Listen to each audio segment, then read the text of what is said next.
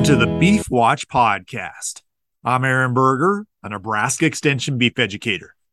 For today's Beef Watch podcast, we're going to be discussing an article from the August issue of the Beef Watch newsletter titled Maximizing Profits Under Drought Conditions, Higher Input Costs, and National Herd Liquidation. To discuss this topic, I'm joined today by the author, Dr. Elliot Dennis, who's a livestock marketing and risk management economist at the University of Nebraska-Lincoln. Thanks for joining me today. Yeah, thanks for having me, Aaron. Well, Dr. Dennis, there's a lot to talk about right now as we think about the cow-calf sector, as we look at what's going on with drought, input cost, herd liquidation. Kind of set the stage for us in terms of what we're seeing right now as we think about what's going on across the states, not only Nebraska, but all states being impacted by the drought. What's happening with cow liquidation, input cost? How are those things shaping conditions for the cow-calf producer? Yeah, so there's really, when we talk about the herd liquidation, there's really two forces there that are happening. There are some things that are incentivizing animals to go to the market. And those, when we're thinking about those, are just really drought.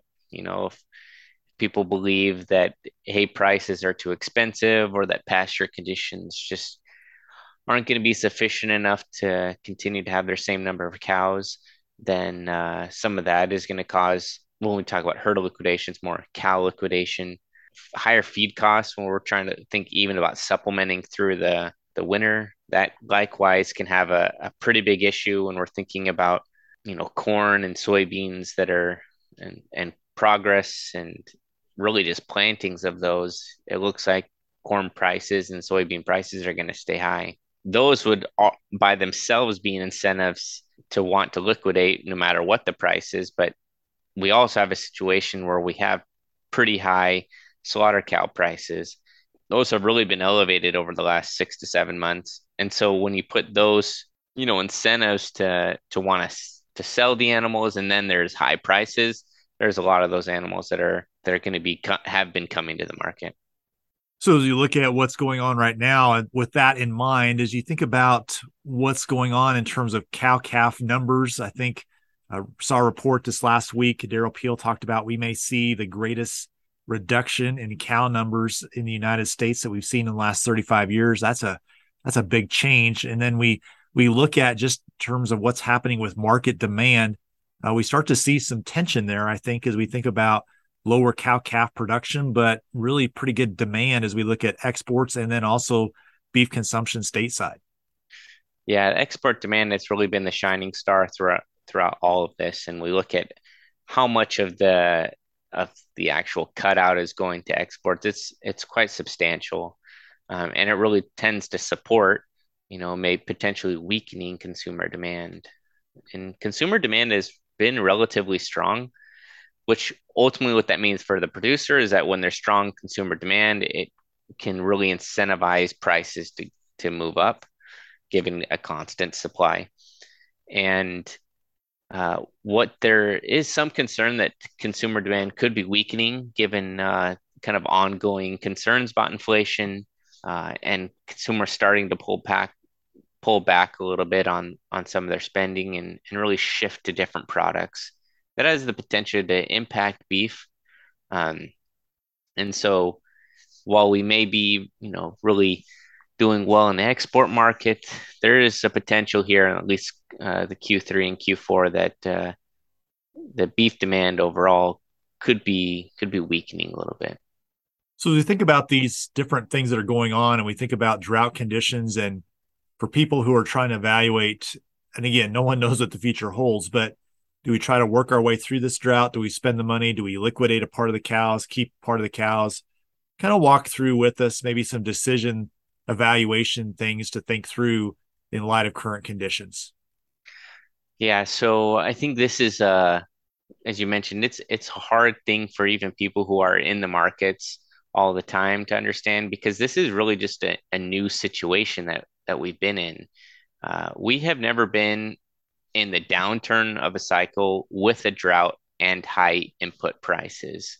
Closest to this that we might have been was in the 2007, and the 2007 was a little bit different. The markets were rising up. We weren't in a drought, but input prices were high, which caused the herd to go back and liquidate. In the 2012, when we had that drought, we were in a drought down cycle. There was a drought, but input prices were normal. And so this is really new territory for the market. No one has experienced this where the cattle market's been down. We've had a drought and prices are really high. There is a lot of pressure to liquidate. Um, and so when we talk about the profit maximizing decision, ultimately what we're thinking about is, do we receive payouts in the short term or do we get payouts at the end of this cattle cycle? So the example there is, if we believe kind of this drought is going to be short-lived, less than 3 years, then paying and biting the bullet to pay for that extra feed is the profit maximizing decision. And the reason why it is because you then have the feeder calf crop that comes forward. You get the benefit of that, boomerang swing up on higher prices. You get all those returns right away. So even though you might have paid for it through the teeth on that higher hay prices, then you do receive the benefit on selling a larger calf crop. Now, if that drought tends to go a little bit longer, that that benefit of paying for that higher feed really goes away dramatically. And so it's actually better to lower your herd, make it through the drought, and then rebuild the herd. The important thing there is that you receive all the payouts of that decision at the end of the cattle cycle. That's in 7, 8 years. So when people are making those decisions, it's just important to understand how that affects your cash flow, how this affects potentially your operation, and ability to benefit from price swings. In the article, you also talk about the importance of visiting with your ag lender, just talking through what's your current financial situation, projecting out, if we hold cattle, what is the potential cost of that? If we sell our portion or sell many, what does that look like? Kind of walk through with us a little bit some conversations you think would be important to have with a lender right now in light of current conditions. Well, I think any lender or any banker that you talk to always talks about having a relationship. And when I think about having a relationship, it starts with communication and a relationship and communicating effectively so the lender can know the decisions you're making and why you're making those decisions. And not that you need your lender's blessing on this stuff, but at least they can be informed on why you're making a decision. So if the market moves against you or you're needing additional support, they understand how you got there and kind of along the way. And it also provides kind of this first test on, if the market moves and this is kind of what happens and I might need additional loan, what would be your position on that? You can get a pretty good feel right away that if the market moves against you or you're going to need some additional support, if your lender is going to be willing to provide that. That can impact a decision.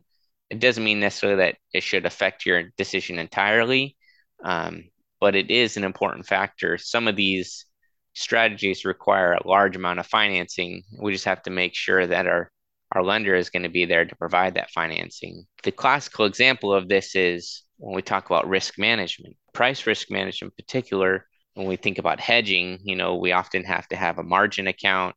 And so when the markets move against us, the bank has to put forth margin. Well, a banker who doesn't understand that strategy and understand the way the futures market works could pull the plug on you halfway through your price risk management strategy and say, I'm not providing any more margin. They lose all their margin and you lose all your price risk protection. Some of that just needs to be communicated up front. So that's why I think anytime we're making those decisions, it's best to talk about if we have loans, to communicate that strategy with your lender, understand their position, and potentially they have some good feedback for you that is worth considering. One of the other tools that you don't talk about in this article, but we've talked about before, is livestock risk protection insurance as a way to put a floor on a price going forward, but also leave the upside open. Maybe just talk through with us a little bit about that being an option under current conditions. Yeah, so livestock risk protection is essentially a put option set, as you mentioned, Aaron. It sets a floor, and the producer benefits from the upside. You do pay a cost to have this product. refer to that as a premium. And that's because a person is taking on some of that risk for you of downward price movement. Um, really encourage first to find out your cost of production.